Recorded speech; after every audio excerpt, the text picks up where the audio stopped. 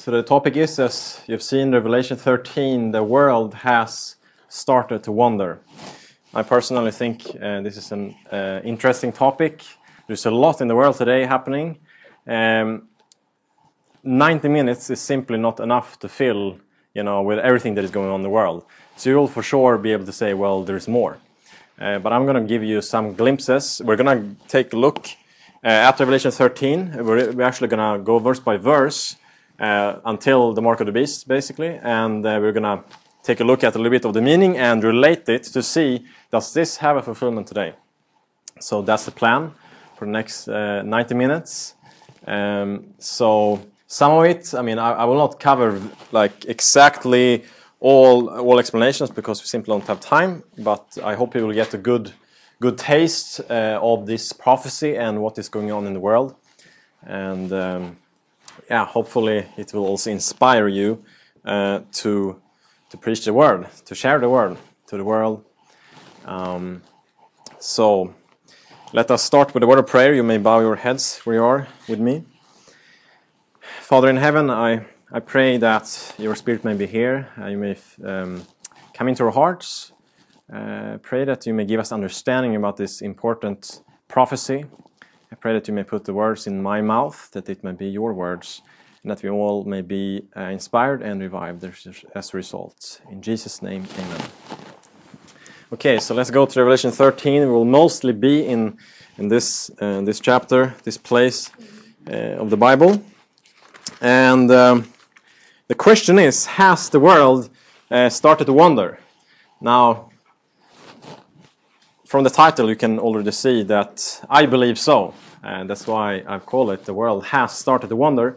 And, you see, in 2013, since Pope Francis became elected, a lot has happened. He became internationally acknowledged very quickly. I believe, as I said, that the fulfillment of the prophecies of Revelation 13 is happening in front of our eyes. You see, basically, a short overview. We have the two beasts, the beast of the sea rising and the beast of the earth. If we take a look at, just very briefly, we won't have time to go into Daniel 7, but Daniel 7 is a good chapter to identify who Antichrist is. And if you make a comparison, here are a few similarities, there are more, between Daniel 7 and Revelation 13. I just want you to see these things so that we can see the connection, that we can understand that this is talking about the same power. The little horn in Daniel 7 and Revelation 13, the beast of the sea. But here we have some similarities between the two chapters. Number one, the beast arises out of the sea. And then we see leopard, bear, and the lion. We see parts of this about this beast, and then we see the 10 horns appearing, both places, both chapters, and then it involves persecution and war with the saints for this time period, as we see many times in Daniel and Revelation, 1260 days. And we know, as Bible students, one day in prophetic apocalyptic prophecy equals a year. Prophecy that involves symbolism, pointing, involving rising and fall of kingdoms. We have to apply one day for a year. We have some references in Numbers and Ezekiel, and Jesus himself used this when he talked about the 3 days he was going to do his ministry. The third day, he's at the goal. That's when he was going to be crucified. Then we see a number of man, eyes of a man. And then he's talking about blasphemy against God. And in the Revelation, speak great words against the Most High. And then we have, it says, and he causes all to receive a mark. And in Daniel, this is talking about he's to think, to change times and law. So you have, like I said, there's more similarities. And a study will show that this is the same power. The little horn and the beast of the sea. Now we're going to focus on Revelation 13, as I've said. We're going to now start in verse 1 and just go through here and briefly take a look at these things. It says, "Then I stood on the sand of the sea." Now, what is sea representing in Revelation? What do we know? Bible students, tell me. Sorry? Multitude of people. So Revelation 17:15 is a reference. So peoples, nations. So it was arising out of a populated area. See that? And then it says, having 7 heads and 10 horns, and on his horns 10 crowns, and on his heads a blasphemous name. Now, the 7 heads, if I go to Revelation 17, it's talking about that these are 7 hills, 7 mountains, sorry. And we know that actually around Rome there's 7 hills, actually. And at the foot of one of them, you have the Vatican. But Revelation 17 also talks, verse 10 there, says that, and there are 7 kings, 5 fallen, 1 is, and the other is not yet come. And when he comes, he shall continue to a short space. I believe this is representing 7 world powers that have persecuted God's people through history. We have, for instance, we have Babylon, we have Rome, so we have Egypt and so on. So we have, if you count these big powers that have persecuted God's people, you will see that this fits very well with this explanation here. Okay, so it said it has a blasphemous name. According to the Bible, what is blasphemy? What is blasphemy? To forgive sins, yes? Put yourself in God's place. Okay, very good. So you have in John chapter 10, it's talking about claiming to be God. That's what Jesus was accused for, because he was indeed God. Mark 2 is talking about that they were accusing him for claiming to forgive sins. So these are the two, just as you said, according to the Bible, 2 descriptions of what blasphemy is. Now, here's an interesting statement. I mean, there are many. For the sake of time, we don't have time to go into many of these quotes. But here's a quote from Pope John Paul II from 1995. It says, "Have no fear when people call me the Vicar of Christ, when they say to me, Holy Father, or Your Holiness, or use titles similar to these, which seem even inimical," which means cause harm to the gospel. So they're quite open on this. They're not trying to hide this. And in fact, before Pope Francis visited the U.S., Cardinal Stafford, he said, he comes as the Vicar of Christ. He comes to the United States as the Vicar of Christ. So that was said before his visit. Bible is using the term Antichrist some places. And anti means against or in place of. And this is basically what the papacy is doing. The Pope, the priest, is taking the place of Christ. And also, a study will show that it's going against Christ's doctrines and principles. Basically, if you look at the sanctuary, Psalm 77 verse 13 says, "Thy way of God is in the sanctuary." So if you want to know God's way, God's plan of salvation, God's GPS, if you want, go to the sanctuary. This is God's plan. And what all of these things in sanctuary is representing, the papacy has cast down. They have made a counterfeit. And there's a very interesting study.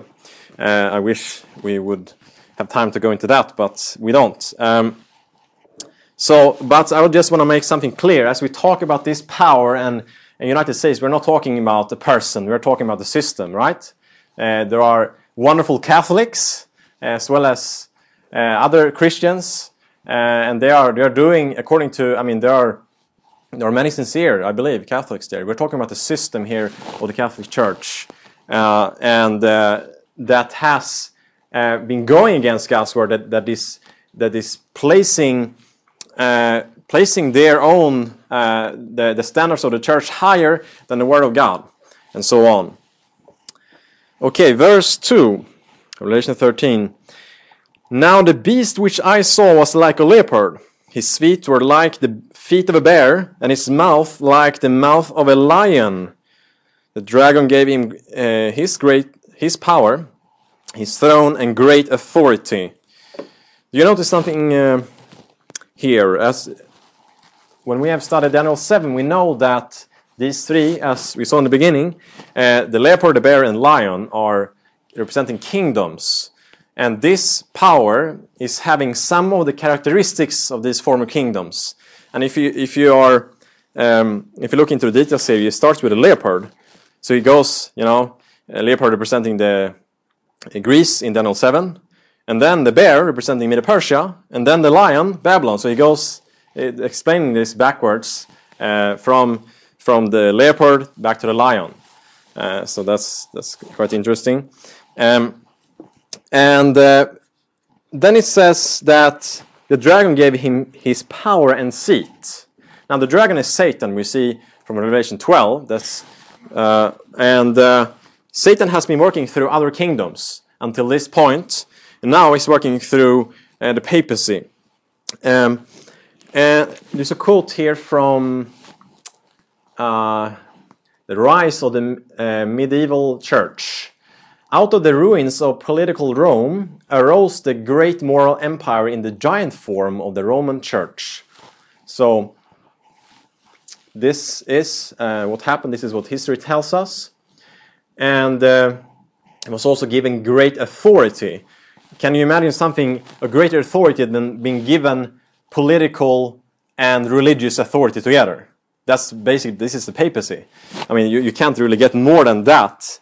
If you think about it. So instead of working directly through paganism, as the devil had been doing and other powers, now he's working behind the scenes, behind the facade of a Christian organization.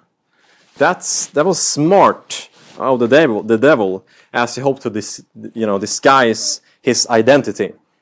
So papal Rome, they basically took over the capital of the Roman Empire now. So where the seat of Caesar had been. So the dragon gave him his seat and authority. Let's see here. Okay, we'll read verse 3.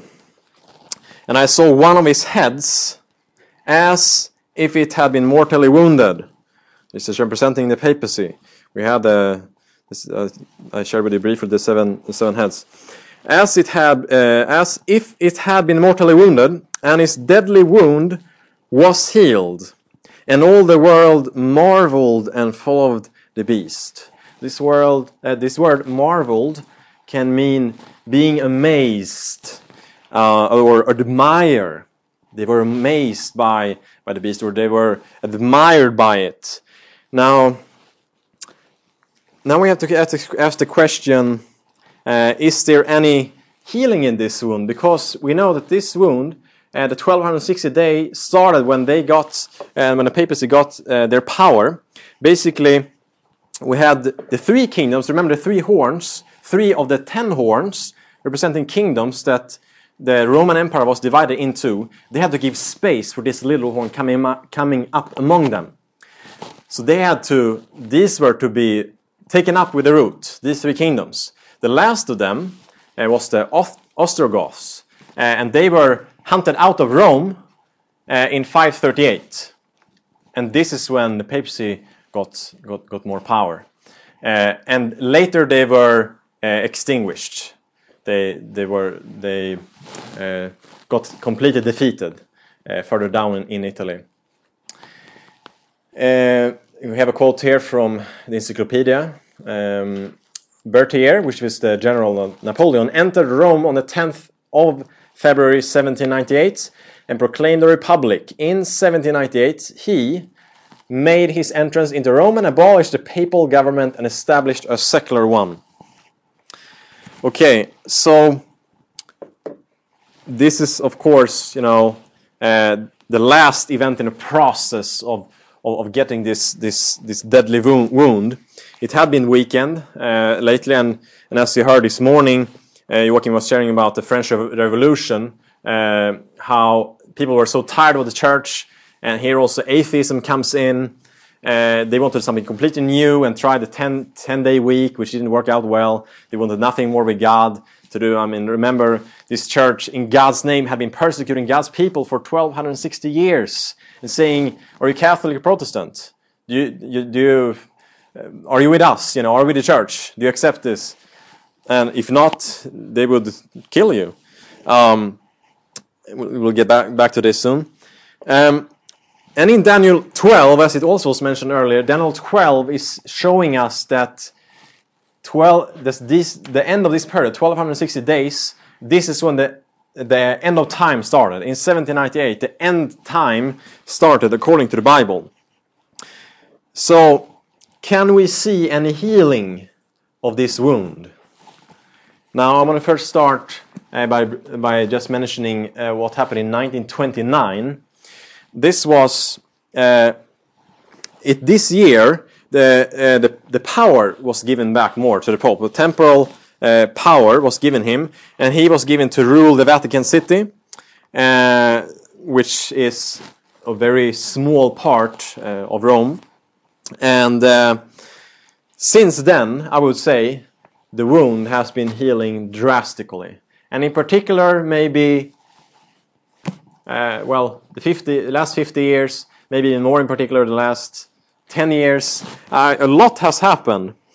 So, the world was amazed by this beast, it says. The world was admired this beast. 1 year ago, I had the privilege to visit the Reformation sites in Wittenberg and in other places of Germany. So this is Wittenberg. Here is the council house there in the background. And in front of that, they placed a big globe. And it says Reformation 2017. The whole world is in one color, red, the color of Reformation. And all over the city, you see the sort of signs there, Luther 2017, 500 years of Reformation. Because this is, so in 2 years from now, there's going to be an anniversary, 500 years of Reformation, since Luther put up the 95 Theses in Wittenberg at the Castle Church. And then it says there, theme year 2014, Reformation and Politics. So, and this is interesting, because for each year, they're planning something big. That was quite obvious, of a kind of a celebration for the 500 years, or commemoration that they seem to more call it now. Because you saw this all over. For each year now, until 2017, there's a theme year. 2014, the theme year was Reformation and Politics. To me, that sounds like Revelation 13. And I will share in a moment, a little bit later, about this. More in detail, but we see that, let's see here. Yeah, basically, there will also happen something in 2017. It is marking 50 years of dialogue between the Lutheran and the Catholic Church. So they are trying to. I will show in a moment an article about this, but they are really trying to narrow down the differences and come together. Okay, so many reformers, as well as church leaders from the Reformation, they used to believe that the Pope or the papacy is the Antichrist. But if you ask a Protestant today, who is the Antichrist? I mean, many will not even know. Many don't even study about these things. But there will be quite confusion. But back then, it was quite clear, what they believed, who Antichrist was. Okay, I'm a nurse by profession, so I know that healing of a wound can take time. Sometimes you need to give it time, you need to treat it, but I mean, it takes time. And that's the point. That's also here. It takes time. It's not going to heal over the night. It takes time, and slowly it will get healed.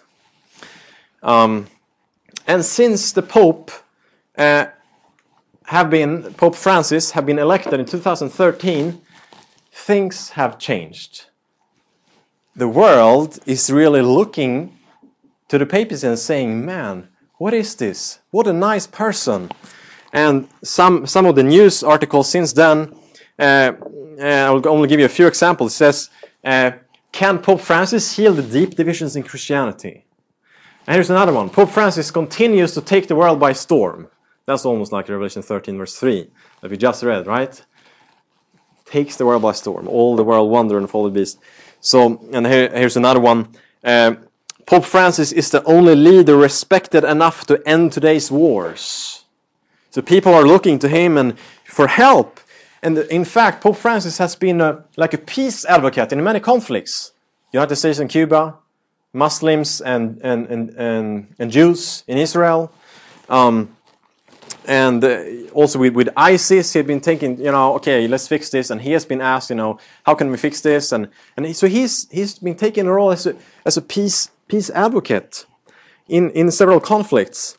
It's like in verse 4, it says, so they worshipped a dragon who gave authority to the beast. So basically, if you're worshipping the beast, in reality you're worshipping the dragon.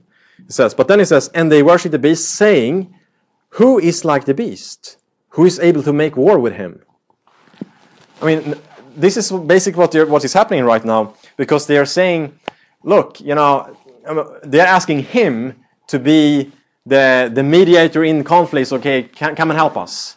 So, I mean, who would dare to go to war against the papacy? I mean, that would be quite unthinkable now if you know some politics and what's going on in the world. But instead, he is being asked to help in conflicts. So I believe the world has indeed started to wander. Again, the wound is not completely healed yet. Then the world would be crazy, completely crazy. But it is healing, and I believe the world has started to wander. So back to this 500 years of Reformation, the commemoration here. The highest representative of German Protestantism, Nikolaus Schneider, he's the chairman of the Council of the Evangelical Church in Germany. He met personally with Pope Francis. That was, I believe, last year.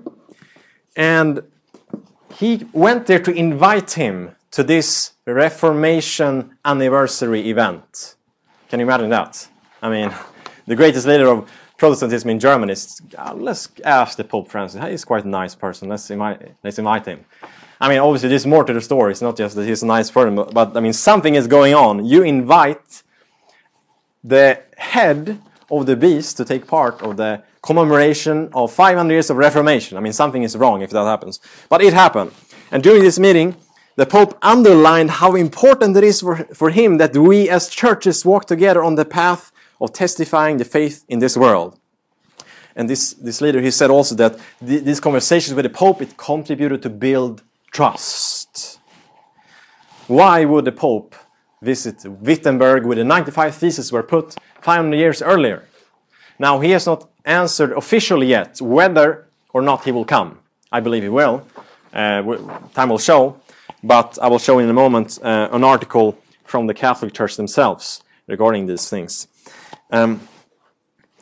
So, in the 1540s, a counter-reformation started from the Catholic Church as a result of the Reformation.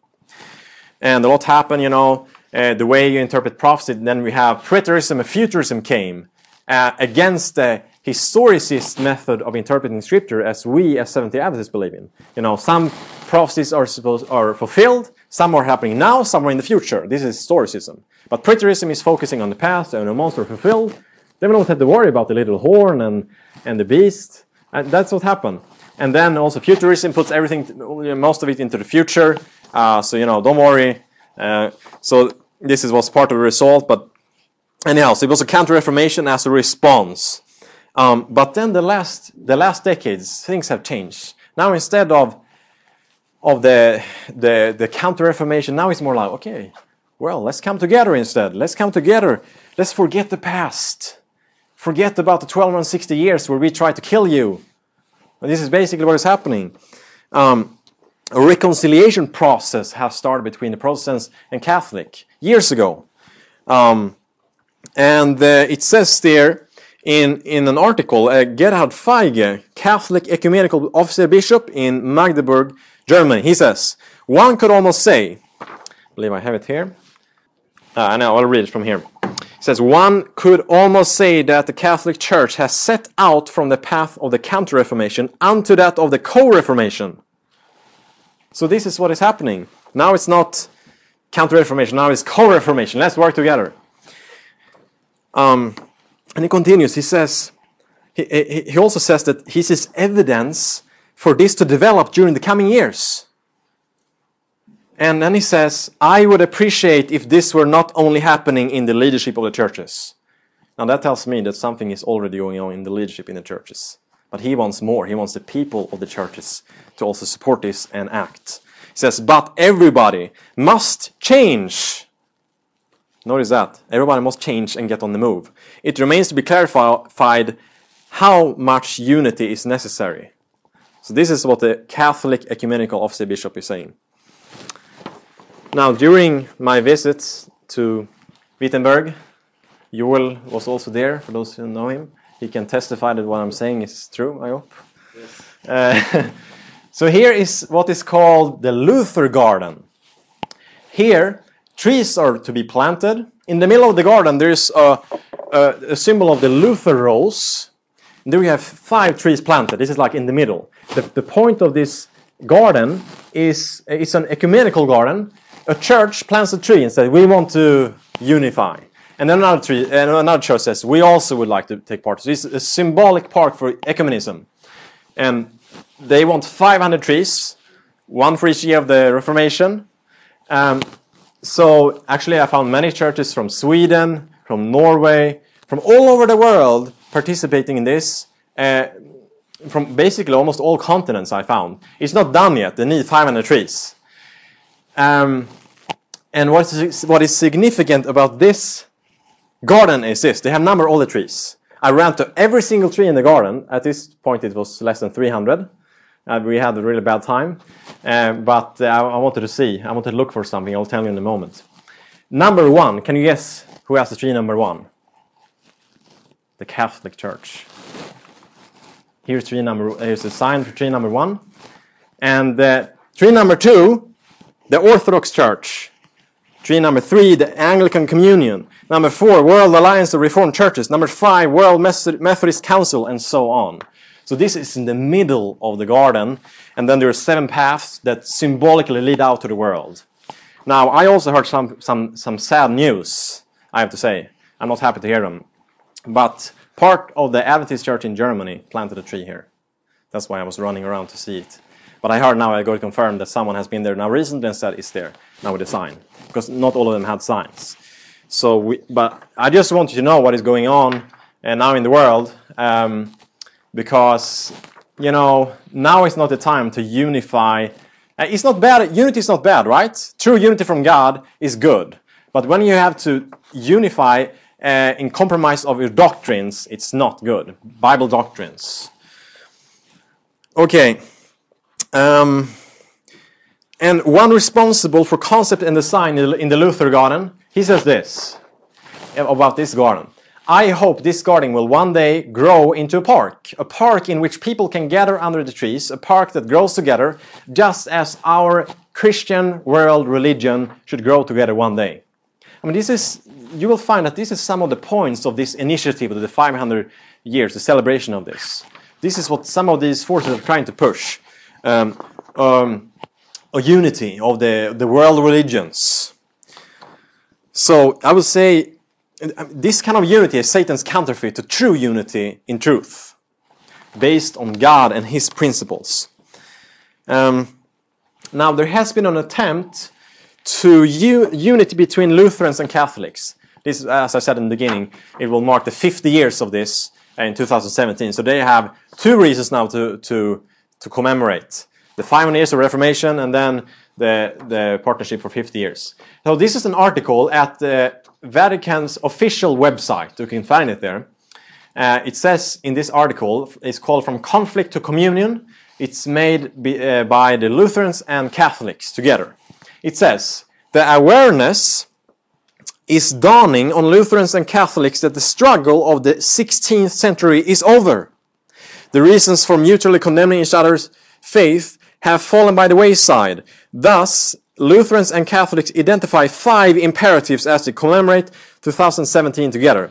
So they're having 5 ways how they should successfully unite. And then it goes on, it says, in 2017, we must confess openly that we have been guilty before Christ of damaging the unity of the church. Can you imagine that? I mean, after now they are apologizing to one another and saying, sorry, we should have unified instead, and trying to forget the doctrines. It says, this commemorative year presents us with 2 challenges. The purification and healing of memories and the restoration of Christian unity in accordance with the truth of the gospel of Jesus Christ. They also invite, in this article, it's quite long, I haven't read all of it. It says that they invite all Christians to study this report open-mindedly and critically to come along on the way to a deeper communion of all Christians. It's like, if you don't join us, you're not a real Christian. That's almost like it is. And come together now. So, I believe the world has started to wonder. I mean, how can this happen? The Lutheran church that bears the very name of Martin Luther is like, okay, they had actually a joint declaration of the justification by faith that was written together with the Catholics, Lutherans and Catholics. But I mean, the 95 theses are 95, not only one. There are more things, more differences, more that was the protest. But now they seem to forget where they came from. And God forbid that the Adventist Church would forget where we came from. We cannot forget our roots and how God has led this movement. So, while the world is wondering, we have to make a stand. We have to speak up. Revelation 13 verses 5 to 6. Let's read that. And he was given a mouth speaking great things and blasphemies, and he was given authority to continue for 42 months. Here we have the 1260 years again. Then he opened his mouth in blasphemy against God to blaspheme his name, his tabernacle, and those who dwell in heaven. Now, during this time, they were to blaspheme the tabernacle. They were to cast down the truths of the sanctuary.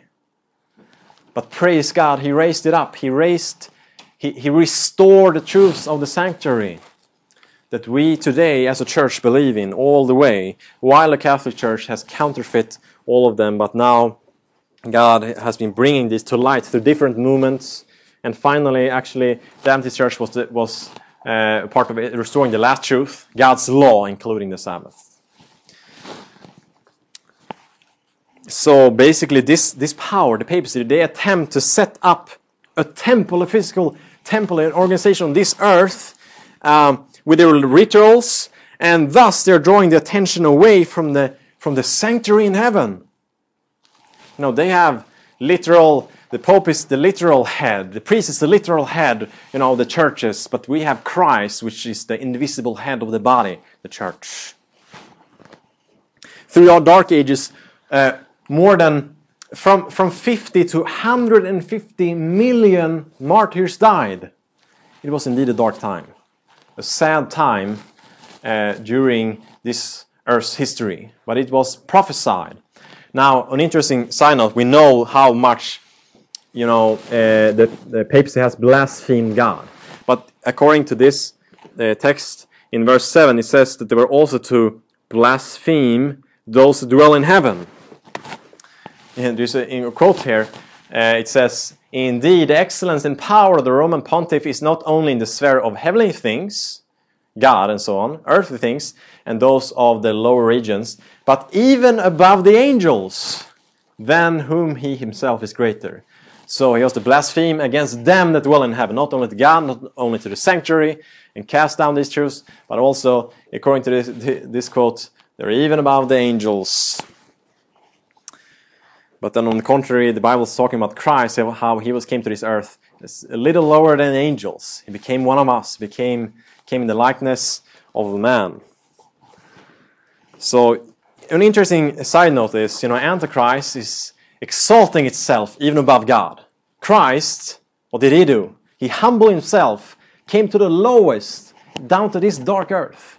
To see a contrast here. This is why they are anti-Christ, in place of Christ, against Christ. And this is what the sanctuary is all about. The sanctuary is pointing to Christ all the way, his sacrifice, and also pointing out significant truths that God is part of God's way, as I mentioned in the beginning. Now, in the 8th of December, something else happened. And that was the year of, or the Jubilee of Mercy started. And this is usually taking place about every 25 or 50 years, unless the Pope is making, or want to announce a special Jubilee. But this is a special Jubilee. And they chose this date, because at this date, the 8th of December, 50 years ago, something happened. Vatican II, the Council of Vatican II, which is called, this took place for quite a long time, but it finished on December 8th. And one of the important things that they decided here 50 years ago, they made plans for ecumenical relations to reach other religions. Now, at this Jubilee of Mercy, as the Pope officially opened the door, then the Prime Minister, the President of Italy was there, and Belgium's royal family was there, and a lot of people. Now, the door is supposed to represent Christ. At this year, Pope has rewritten the rules. Now he says, all over the world, until this point, it could only happen that this door of mercy there was only one, and it was in Rome, and people had to come there, because if they passed through it, through this a certain time, the punishment will be taken away. They have to go to confessions to confess their, for a priest, but then they will not have to be punished for their sins. They make a difference between these things in this church. But now the Pope said, okay, we can open doors of mercy all over the world, so you don't have to come here. And I heard also, someone said that this time not only Catholics can do it, anyone can do it. So the door is symbolizing Christ, but we know, Christ is the only way to salvation, not this man-made system. You have to do this, you have to come and confess for a priest, you have to do this not to be punished for your sins, and they have just twisted so many things. And it's sad to see. But praise God for also lifting up the truth to this world, I believe, through His remnant church. Okay, so let's read verse 7 and 8. Verse 7 and 8, it says, "It was granted to him to make war with the saints and to overcome them.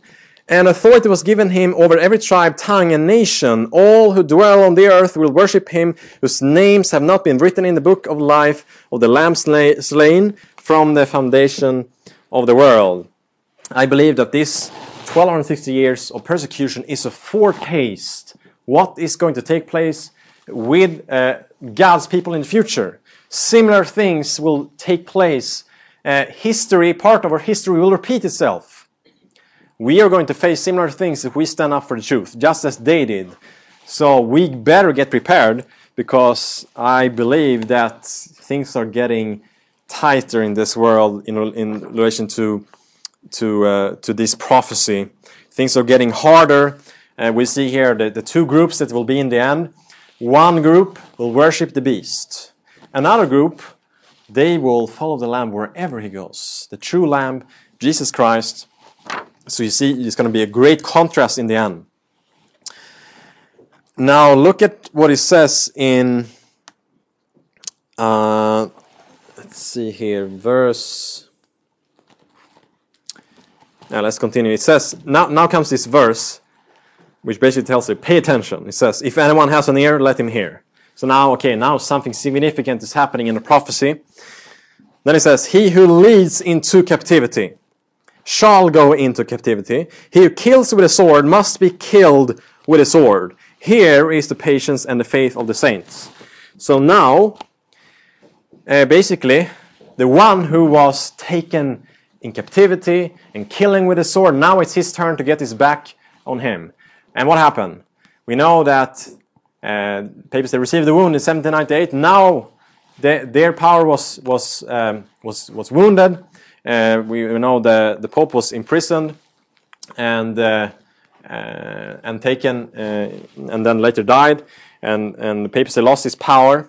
So now it was their turn to get into captivity, and also this is, I believe, also prophesying the ultimate end of what will happen with this power, and it has to face punishment. Okay. It says here also, slain from the foundation of the world. We know that from the beginning of the world, from the foundation of the world, it was decided about the plan of salvation. This is what it's referring to. So now in verse, let me see here. Well, we know Jesus, he was actually warning about this. Matthew 26, verse 52, it says, "Then said Jesus unto him, Put up again thy sword into this place, for all they that take the sword shall perish with the sword." Romans 5:3. "And not only so, but we glory in tribulation, also knowing that tribulation worketh patience." So, for those who took up the sword, they will perish with the sword. Papacy received its wound, but then we have the saints that it is asked to be patient. And also God can turn a disaster into something good. God can turn a disappointment into an appointment. So tribulation works patience. If you continue to read, it's telling how He works on our characters. And we need this. God knows we need this to purify our characters. And especially then, we'll have interesting, a special group, this last generation that will follow the Lamb wherever He goes. That is going to go through a lot of trials. Do we need some air in here? I see some of you are getting tired. It's quite warm. If someone wants to open the window or something, feel free. Oh, it's not possible any longer. Okay. Well, if someone finds a solution to that, feel free. Okay, let us now go to the second beast. So we are now in verse 11, and now it starts getting exciting. Now it's going to knit these things together. It says, "Then I saw another beast coming up out of the earth, and he had 2 horns like a lamb and spoke like a dragon." So on the contrary, this beast will not come out from the sea, symbolizing nations and peoples. It's going to come out from the earth. What do you think that symbolizes? It's not going to be a very populated area, very sparingly people. This beast was going to rise up through. And if you go to Revelation 12:16, it tells this: "The earth helped the woman, and the earth opened its mouth and swallowed up the flood which the dragon has spewed out of his mouth." So if you see this together, this place was prophesied to help the woman, God's church. Now, we believe that this is United States. And this is indeed what was taking place. In the 1600s, we had Puritans that were fleeing from England to United States. In the 17th, after this, the Salzburgers from Austria fled. In the 17th century, also, the 400,000 French Protestants were fleeing to the earth, to United States, to seek freedom. And this was not a populated area.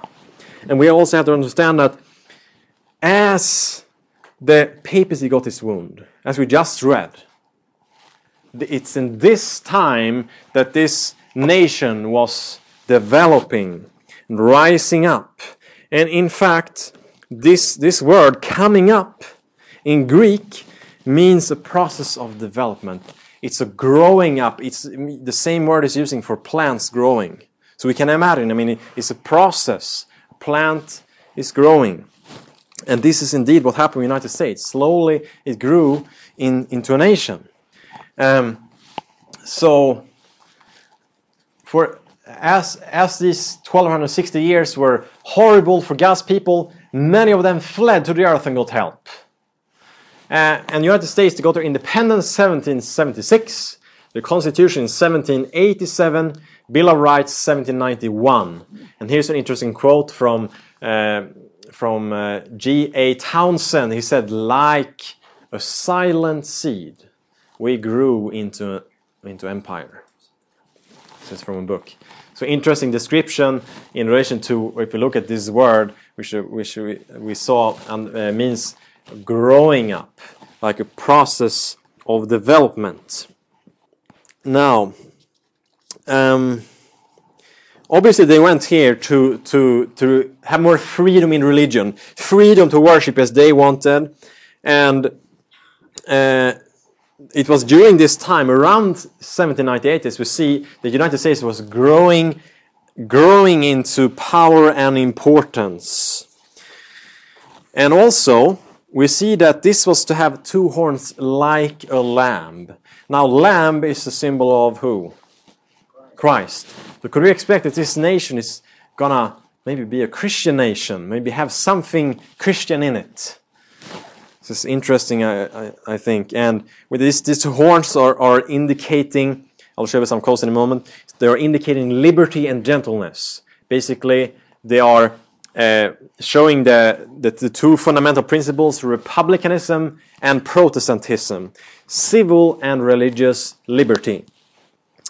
Ellen White says okay, I see I don't have it there. We'll get to this one in a moment. Let me go back. She says in the Bible Commentary, Volume 7, page 975. Here is a striking figure of the rise and growth of our own nation. And the lamb-like horns, emblems of innocence and gentleness, well represented the character of our government, as expressed in the two fundamental principles, republicanism and Protestantism. And as she says in Great Controversy, page 441, the lamb-like horns indicate youth, innocence, and gentleness, fitly representing the character of the United States when presented to the prophet as coming up in 1798. So, but we see also, that, according to prophecy, America was going to speak like a dragon. Now, so this is tricky. It's a nation that it was lamb-like, but then it was going to speak like a dragon. So it's going to come sneaking, and maybe people won't see it right away. Their constitution is guaranteeing freedom. So something has to take place in this politics, for them to be able to. Speaking like a dragon, then something is wrong. And looking at what they are based upon, some great changes has to take place. And I believe we can see part of that today. We don't have time to go in so much into that. Let us now see when can we expect this cooperation between these two beasts to be complete.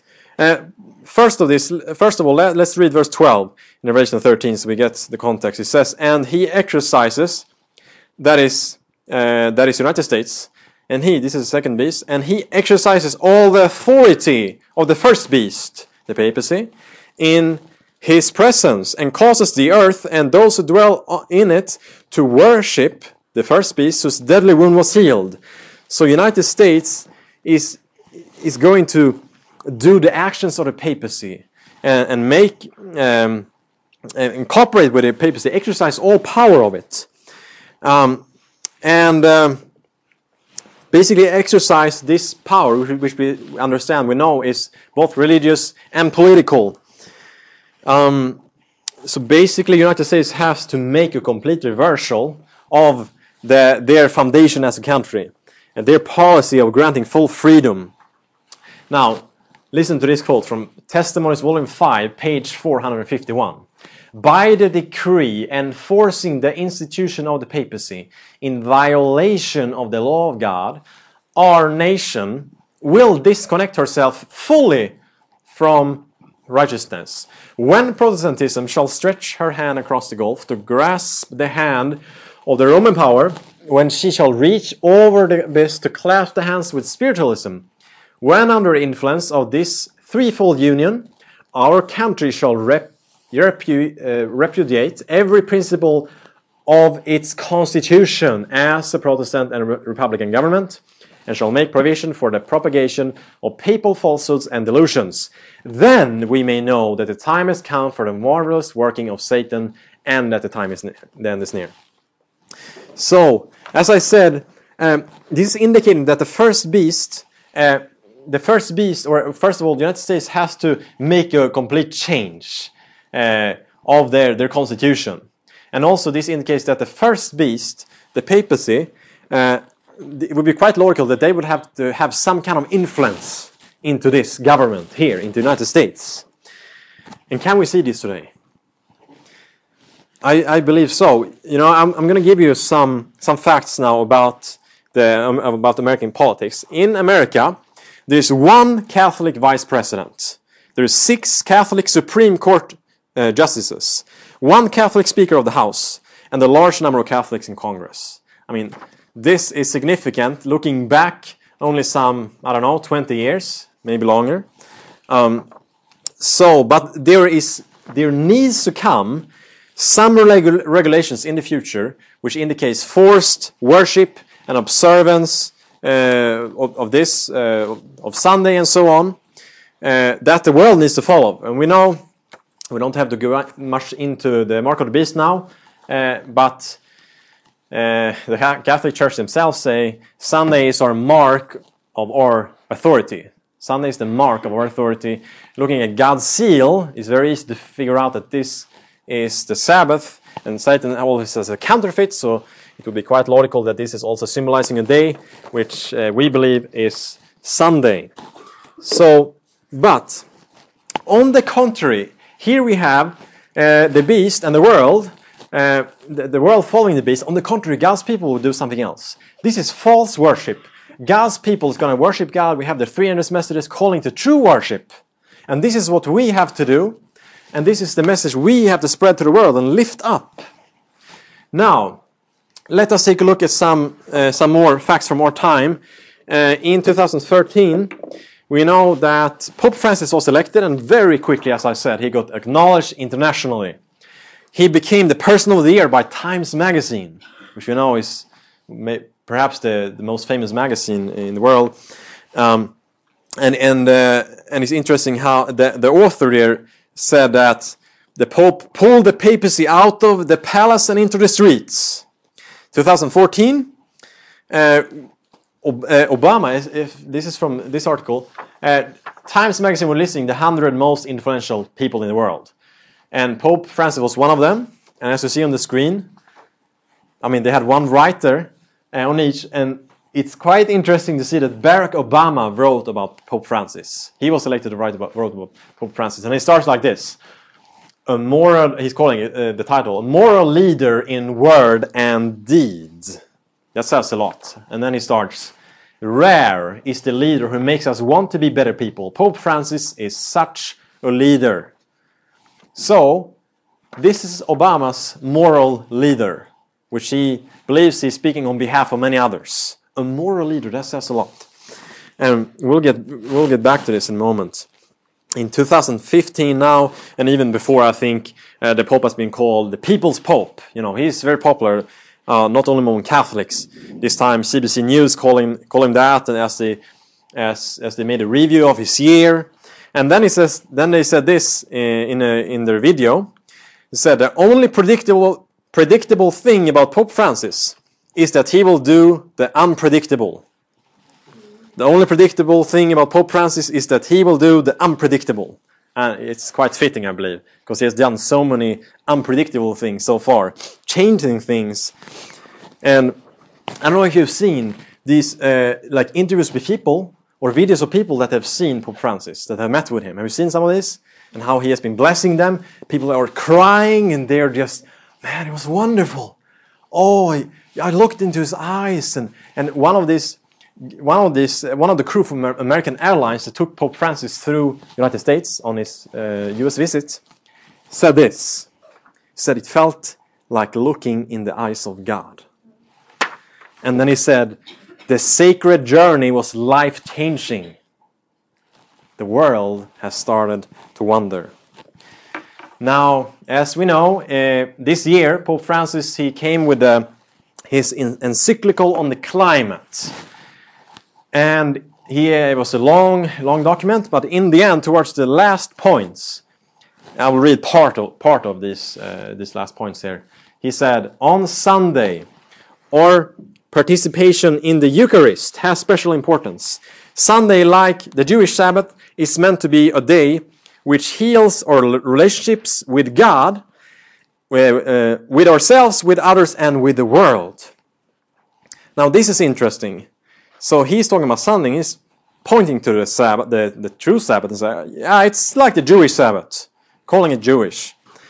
And then he explains it, and then he is actually quoting part from Exodus. He says the law, it goes on, it says the law of the weekly rest forbade work on the seventh day, so that your ox and your donkey may have rest, and the son of your maidservant and stranger may be refreshed. But now this is interesting how he connects this with the climate. He says, rest opens our eyes to the larger picture and gives us renewed sensitivity to the right of others. And so the day of rest centered on the Eucharist sheds its light on the whole week and motivates us to greater concern for nature and the poor. I don't know about you, but to me this is quite alarming. I will show in a moment why. Some are opposed to this idea that this would have anything to do with Bible prophecy, but I will show you why I believe that this is significant. I believe that we are to take care of the climate, take care of the nature, the environment. Absolutely good. But when you start linking a day to say we should, he's basically he's saying keep Sunday for the climate and the poor. That's what he's saying here. And then he continues. He says, "It is my hope that all world leaders and all God's children would." Now I'm actually going ahead myself. This is Obama making a statement the same day. It is my hope that all world leaders and all God's children will reflect on Pope Francis' call to come together to care for our common home. And Obama, he basically gave the same reasons as Pope Francis. When Pope Francis came with these reasons, for the nature and the poor, Obama is basically mentioned some of the same important areas. We need to take care of the poor. We need to take care of the nature. But then the difference is Obama is directly connecting it to Sunday. But as we know, this is Obama's moral leader, as we saw earlier. He called it a moral leader in word and deed. So this should, when Obama so fully is backing up this, and let me read what he said in the beginning of his official statement from the White House the same day. I welcome His Holiness, I have it here, part of it. I welcome His Holiness, Pope Francis' encyclical, and deeply admire the Pope's decision to make the case clearly, powerfully, and with a full moral authority. He says it here according to what the Pope had been saying, all of his encyclical, of course, but he's calling it with full moral authority of his position for action on global climate change. And then it goes on. It says, as Pope Francis so eloquently stated this morning, we have a profound responsibility to protect our children and our children's children from the damaging impacts of climate change. I believe the United States must be a leader in this effort. So he's talking about the climate, right? And nature. It says, which is why I am committed to take bold actions at home and abroad to cut carbon pollution, to increase clean energy and energy efficiency, to build resilience in vulnerable communities, and to encourage responsible stewardship of our natural resources. We must also protect the world's poor, who have done the least to contribute to this looming crisis and stand to lose the most if we fail to avert it. So then he came to this statement as I read in the end. Towards the end, there is my hope that all world leaders and all God's children will reflect on Pope Francis' call to come together. And in fact, in Pope Francis' encyclical, he's addressing this to the whole world as well, which is usually not done in an encyclical. So this is Obama's world moral leader that is encouraging us to keep Sunday for the poor and for the climate. Listen to this quote from Spirit of Prophecy. And when you read this, I hope you see the connection. I think it's quite clear. Satan puts his interpretation upon events, and they think, as he would have them, that the calamities which fill the land are a result of Sunday breaking. Thinking to appease the wrath of God, these influential men make laws enforcing Sunday observance.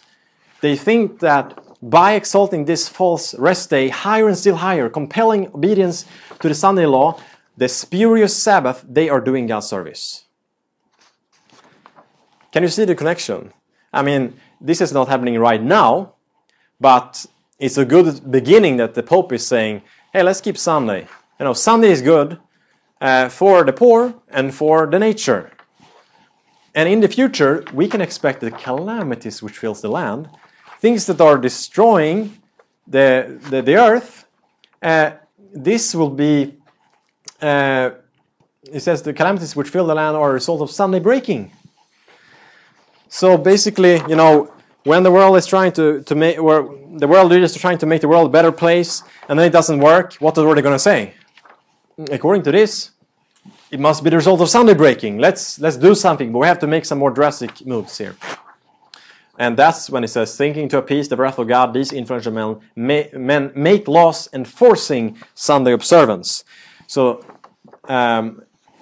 basically, we will see also in a quote in a moment that, the people is going to want to have these things. You're going to see, this is important. To make these laws, we need to come together.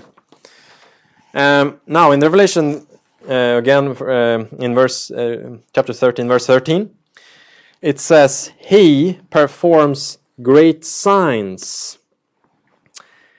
He does great wonders, so that He makes fire come down from heaven on the earth in the sight of men. This is the second beast. The world is going to be amazed, and as Ellen White said, Spiritism is going to be involved. People is going to believe that God is doing this, God is blessing this. And I don't know if you've seen some of these video clips of the more charismatic movements where people are, having, so to say, having the Holy Spirit, and they're lying in cramps on the floor, and all kinds of weird stuff is happening, and healing here and there, and like this. And they're saying this is the Holy Spirit. Fire is a symbol of the Holy Spirit in the Bible. So could it be that it would be some similar things as that? We also know it's coming from, remember when Elijah and Baal's prophets, they had their altars, and they said, okay, look now, who is serving the true God? And then fire came down from heaven on Elijah's sacrifice, and God it proved that God is there's only one God, and it's the God of Israel. So, in 2000, was it 14 or 13? We had this. It was 14, I believe. This charismatic evangelical leadership conference hosted by Kenneth Copeland, which all the many charismatic leaders were gathered, and then you have this Anglican bishop Tony Palmer, who came there and spoke, and how he said the protest is over. Remember that? Some of you have familiar with it, I believe. All you see of all these charismatic leaders are like embracing this idea. Wow, the protest is over. Let's go. Let's come together as one again. There is no more protest. Let's come back to the church. It's going to be such a false unity set up by Satan. And it's going to appear good. Do this for common good. Do this for the climate. We need to come together. Do this for all good in the world.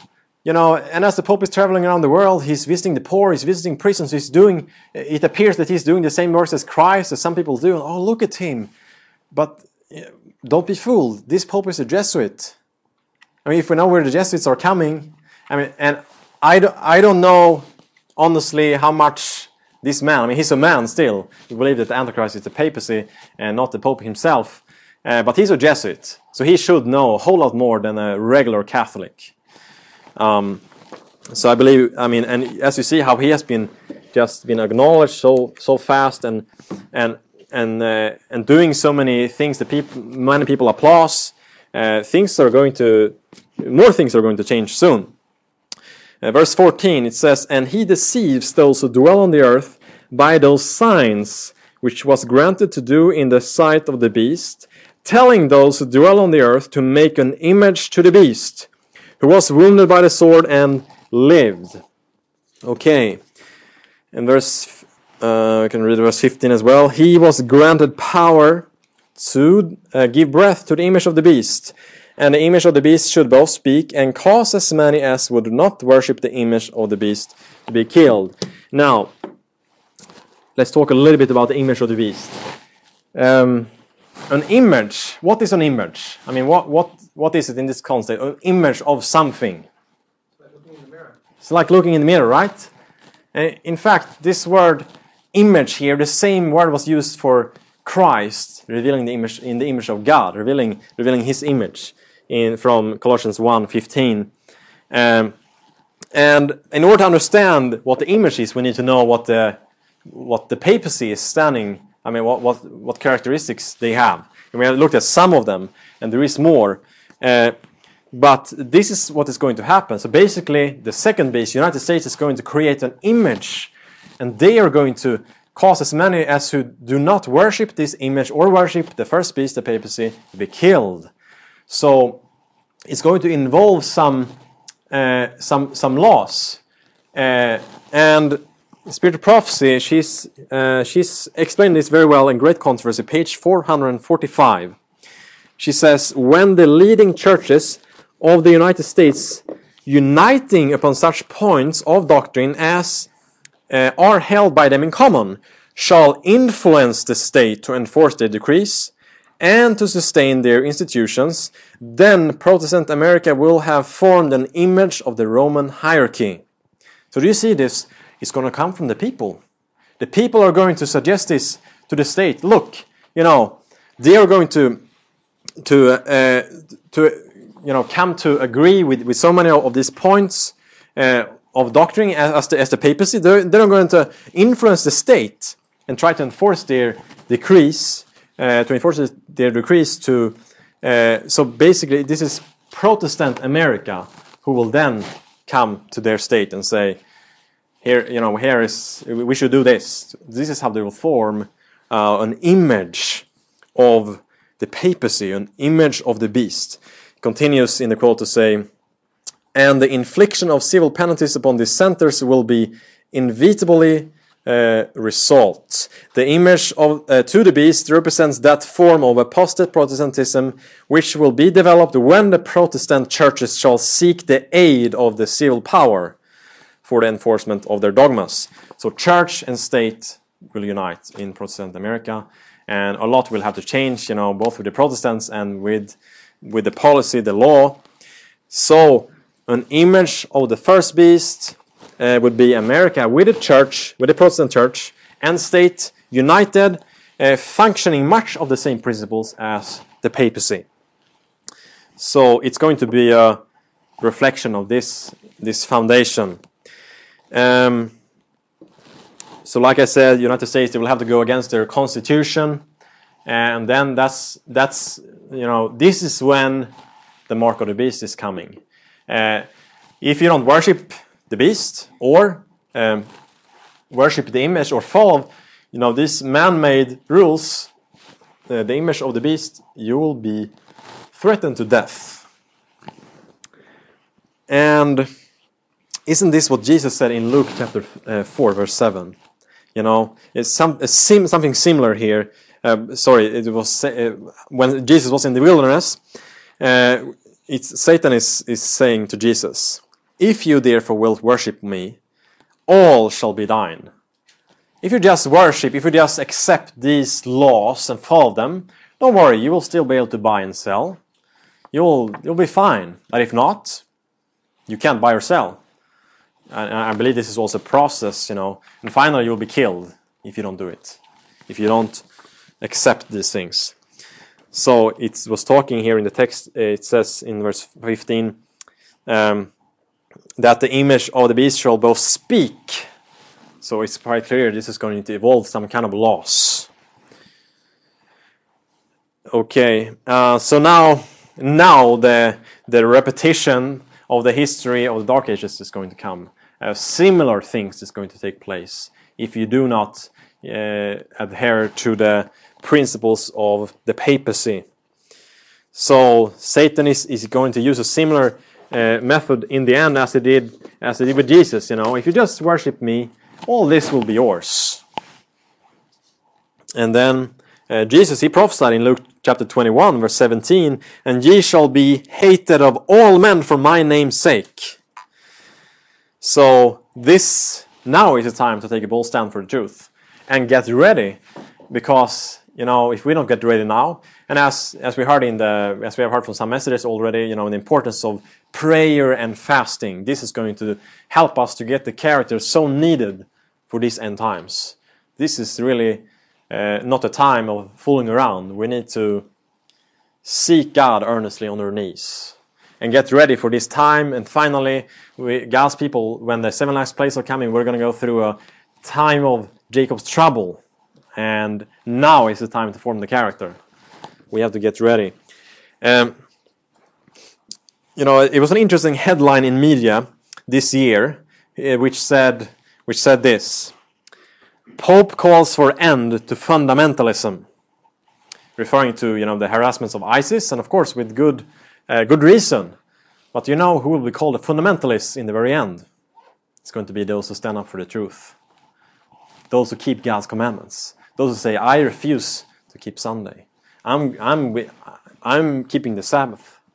I'm with God. I'm with the Bible and the Bible alone. These will be called fundamentalists, because the word fundamentalist, to a beginning it was a positive thing. You were sticking to the Word of God, but now it's a negative word. So one day God's true people will be called fundamentalists. Now, as many of you have seen and maybe perhaps followed, you saw that Pope Francis visited the United States this year, and some significant things happened there as well. First of all, he met with Obama at the White House and had a speech there. And then he addressed U.S. Congress as the first Pope ever, first head of the papacy that have addressed U.S. Congress. And here some interesting things happened. First of all, during his speech, if you have watched it, you saw quickly that first as he came in, standing ovations. After he had said a few words, again standing ovations, like 6 times or something during the whole speech, standing ovations. People were just wow, how he's speaking. So he spoke to the hearts of many of the different politicians there. And in fact, here's some what the news said regarding this. New York Times called it a milestone in the journey of the Roman Catholic Church, and indeed it was a milestone for sure. And then CNN called it a reshaping of Catholic politics. And then later on the television, CNN wrote there, together with a video, it said, Pope Francis emerging as global political leader. And then Huffington Post, they said, Pope Francis wants to be president of the world. So this is reflecting the ideas of many. So you see how things are changing, the mindset of people, how they're changing. And so you saw how he spoke to both. This was supported by media also, that how he spoke both to the hearts of both Republicans and Democrats. As I said earlier, there are many Catholics in the U.S. Congress, and in fact, as he was speaking here, about 1/3 of those who listened in the U.S. Congress were Catholics. I read in the news. At this speech, the Pope was warning for religious extremism. Again, a warning. And then he was citing American profiles such as Abraham Lincoln, Martin Luther King, and he said, we must move forward together as one in a renewed spirit and fraternity. He's using this word a lot, I've noticed, fraternity. And solidarity, cooperating generously for the common good. It sounds good on the surface. This is why I believe not so many people are noticing that something is wrong. But if we know Bible prophecy, this should cause some caution from our side, because we know the unity the beast is going to form is a bad kind of unity. And then he referred to his encyclical that he delivered earlier on the climate, where, as I said, where he talked about Sunday keeping, as that was lifted up as one of the solutions. And then he said this during the speech also. We need a conversation which includes everyone, since the environmental challenge we are undergoing and its human roots concern and affect us all. And then New York Times wrote this: lawmakers snapped photographs with smartphones and interrupted the speech about 30 times with applause. It was maybe more than what I said. Not long ago, the prospect of the head of the Catholic Church addressing Congress would have been unthinkable. Catholics in politics were a source of suspicion and a subject of slander for generations. Today, the pendulum has swung. The world has started to wonder. Something is happening. And I believe many things are happening behind the scenes, which we don't know much about. But we do get some clues as we know Bible prophecy and look and watch and pray and get ready. Then we know that he addressed United Nations. And this is interesting because he vertically addressed almost all the heads of the states of the world. And during this meeting, he said, any harm done to the environment is harm to humanity. Quite a strong statement. Any harm done to the environment is harm to humanity. So in other words, if he would consider not keeping Sunday harm to the environment, it would go under this too, right? So then also he participated in the World Meeting for Families. And also earlier he has been meeting with leaders of evangelicals, Lutherans, Mormons, Jews, Orthodox, Muslim, all kinds of religions. You just see, I mean, I can barely catch up with all the things he's doing because so much is happening in relation to this.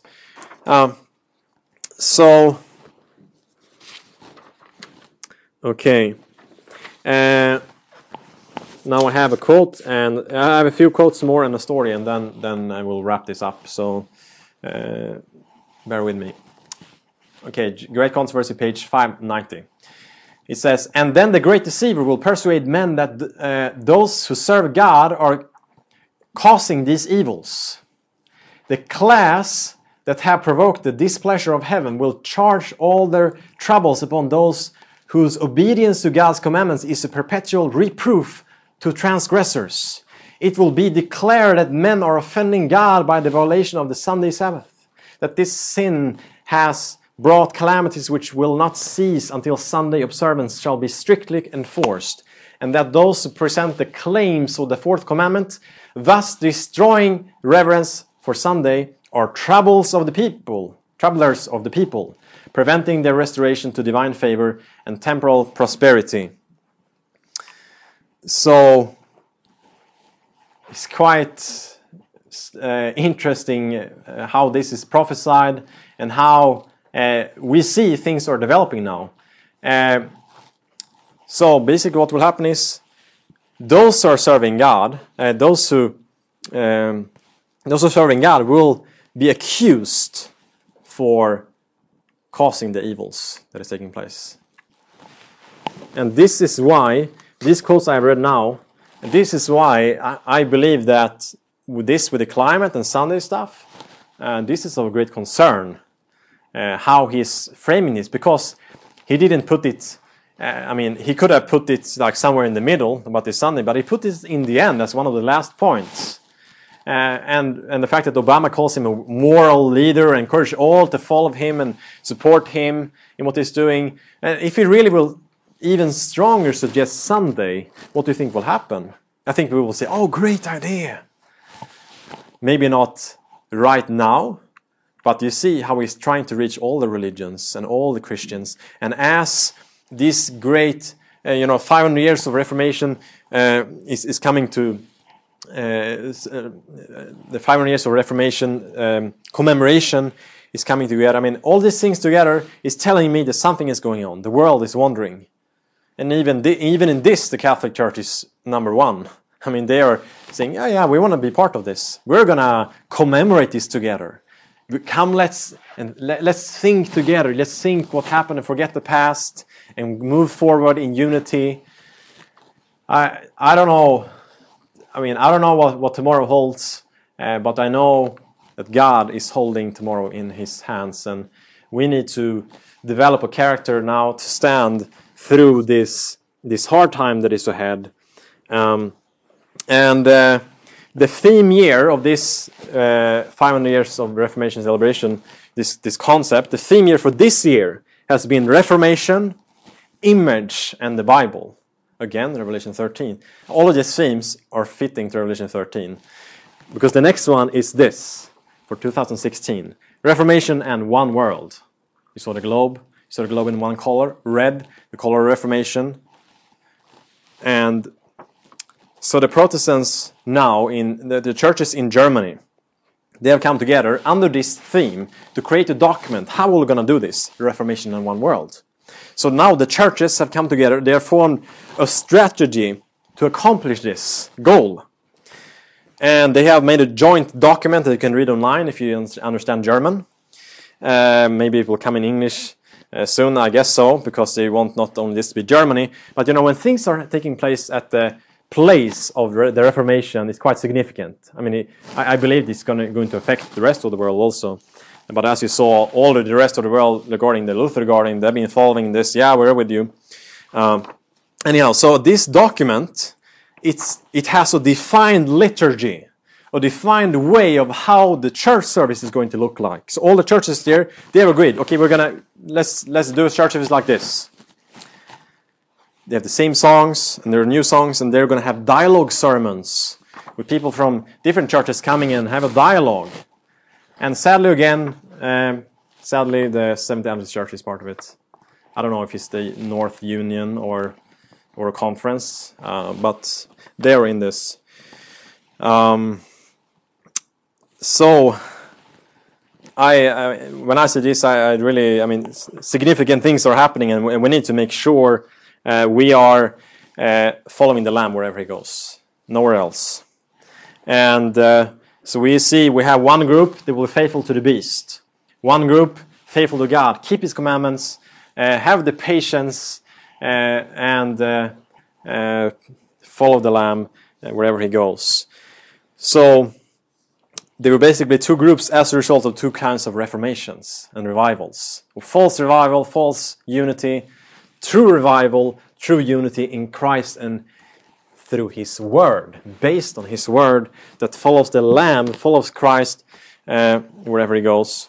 So there are really hard times ahead, and God, he is going to send his Holy Spirit in the latter rain to the faithful ones. And in fact, you know, two keys to latter rain in Joel chapter 2. One is unity. The other one is sanctification. Study Joel 2. These are two important things. So true unity is going to take place among God's people. So I believe, even though we have problems in our church, God is going to help us. And that's why we need to have the right focus. We need to, like Ellen White says, the watchword of the Christian, watch, pray, work. If we forget to protest, we forget our message. We are called, I believe, to protest, quote unquote, by sharing the three endless messages in Revelation 14, lifting up Christ, lifting up the truth. And the Greek word for church, ecclesia, means what? The called out ones. This is why we're going to call people out of Babylon, or out of false systems, into God's one church. Ephesians says there's one church, one body. And this is where Christ is going to gather the remnants in the end. You see this in Joel, in Nehemiah, in Ezekiel. God is going to gather a remnant in the end into his ecclesia, into his church, into his called out ones. So, are you ready to stand up for the truth? To call people out? Because we need to warn people. There are true people, as I said, there are true, there are loving and sincere people out in Babylon. And we are to call them out. Now, one more quote and a story, and we'll finish. In Great Controversy, page 571, Ellen White says, the Roman Church now presents a fair front to the world, covering with apologies her record of horrible cruelties. She has clothed herself in Christ-like garments, but she is unchanged. Every principle of the papacy that existed in past ages exists today. The doctrines devised in the darkest ages are still held. Let none deceive themselves. The papacy that Protestants are now so ready to honor, It's almost like she's talking about now. Isn't that true now? The papacy the Protestants are now so ready to honor is the same that ruled the world in the days of the Reformation. When men of God stood up in the peril of their lives to expose her iniquity, she possesses the same pride and arrogant assumption that lorded it over kings and princes and claimed the prerogatives of God. Her spirit is no less cruel and despotic now than when she crushed out human liberty and slew the saints of the Most High. Quite strong statement, quite describing that the papacy is unchanged. It is the same. I mean, how can Protestants be so ready, as she says, to honor the papacy, forgetting all the past and believing that great changes has been made? So let us not sleep. We need to wake up. I believe, when looking into the world today, not all people see it, what is going on. They're saying, don't talk about Revelation 13. We don't know if this is, what is happening now, if this is really what he's talking about. But Ellen White, she has another quote, which I didn't include here, I believe. Actually, I have it here. I will share with you in a moment. Let me share with you a story first. William Hunter. Has anyone of you heard about William Hunter? Not so known. I had not heard about him until a few days ago. So William Hunter, he lived during the Reformation. He was born in 1535, and he lived in England. And England had been breaking away from the Catholic Church. But now a new queen came, Mary, and she was determined to return England to the Catholic Church. So now a time of persecution started against the Protestants. And now William Hunter, he had been trained from his early youth by good parents, teaching the Reformation truth, if you want, and so he had a good childhood, learning about important things. So he was really, on fire for God. And so when he was 19 years old, it was sent out an order that everyone in the city, everyone on the city of London, they had to attend a Catholic Mass. But he said, I'm not going to go. He didn't go. He refused. What happened? He lost his job. And then he was found at his home one day reading the Bible. And now they wanted him to deny his faith in Jesus. They wanted him to deny these things and follow the church. He said, no, I refuse. So he basically denied the validity of the teachings of the Catholic Church. Now he was threatened to be sent before the bishop.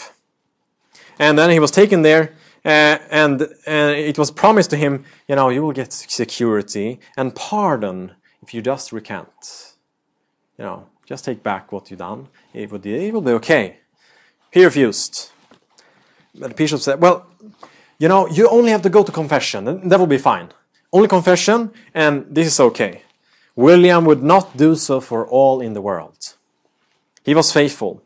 And when the bishop commanded him to be put in stocks for 2 days. He got a small piece of bread and a little bit of water. He didn't touch it for 2 days. He was there in the stocks. And he had not repented. He was steadfast in faith. Now he was sent to prison for 9 months. And during the prison, he had to go before the bishop 5 times. But he was still unchangeable. He refused bribery. He refused threats. He refused to give up his beliefs. Now he was sent back to his hometown to be burned. And what happened was, as he was there, right, to be burnt, he knelt down there and he read from Psalms 51. He had a book of Psalms there. He read these words. He said, "The sacrifices of God are a broken spirit, a broken and a contrite heart of God, thou wilt not despise." He refused the queen's pardon. The chains were put on him. Now he took his book of Psalms and threw it to his brother. And his brother told him, he said, "William, think on the holy passion of Christ and be not afraid of death."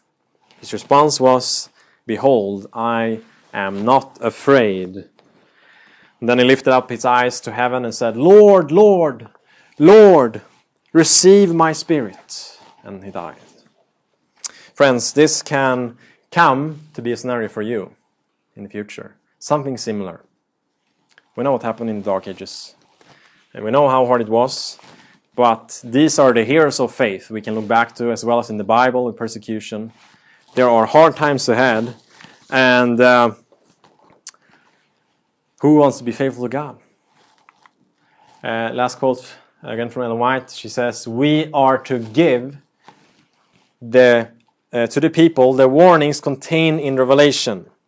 But many workers are engaged in a line of work that is disqualifying them to preach the word and do the very work God has appointed them to do. The truth in regard to the Sabbath of the Lord is to be proclaimed. The seventh day is to be shown to the seal of the living God.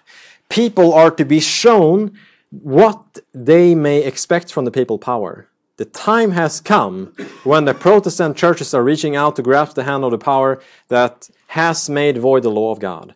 This is the message Satan would have silenced. Shall this message be considered as inferior matter? Who will give the warning? We are called to give the warning before it happens. Some say, I've heard even some amateurs say, let's wait until it happens to see. Don't speak loud about this. We're making a fool out of ourselves. But the warnings are to come before, not after. Then it's too late. And especially in relating to this prophecy. So who wants to speak up? Who wants to deliver this last message? I want to come with an appeal to you as we close. If you want to, together with me, share. If you're ready to share the three angels' messages to this world, no matter what it will cost you, no matter if it will cost you changing your job, because the job you have right now, maybe it is hindering you, or maybe it will even cost you your life in the future. All kinds of misery. You will be hated by all men for my name's sake, as Christ said. Whatever it will cost you, if you're willing to share this message of the three angels, the last message of the world, you can stand up together with me as we pray. Father in heaven, we have been going through one of the last prophecies to take place in this world. And Lord, it is indeed not an easy time that it lies ahead. I believe, as we have seen, that the world has started to wander. And Father, you love all these people in these systems, all the people in Babylon. You love, even us, Father. I ask that you may call people out from these false systems and use us, Father. You see where we're standing. We want to share your message to the world. But Father, help us first to accept this message ourselves, so that we can efficiently spread it, to be a living example, reflecting Christ, lifting up Christ through all this message, because this is what it's about. Help us, Lord, to follow you wherever you go and be good testimonies to the world. That is my prayer in Jesus' name. Amen. This media was brought to you by Audioverse, a website dedicated to spreading God's Word through free sermon audio and much more. If you would like to know more about Audioverse, or if you would like to listen to more sermons, please visit www.audioverse.org.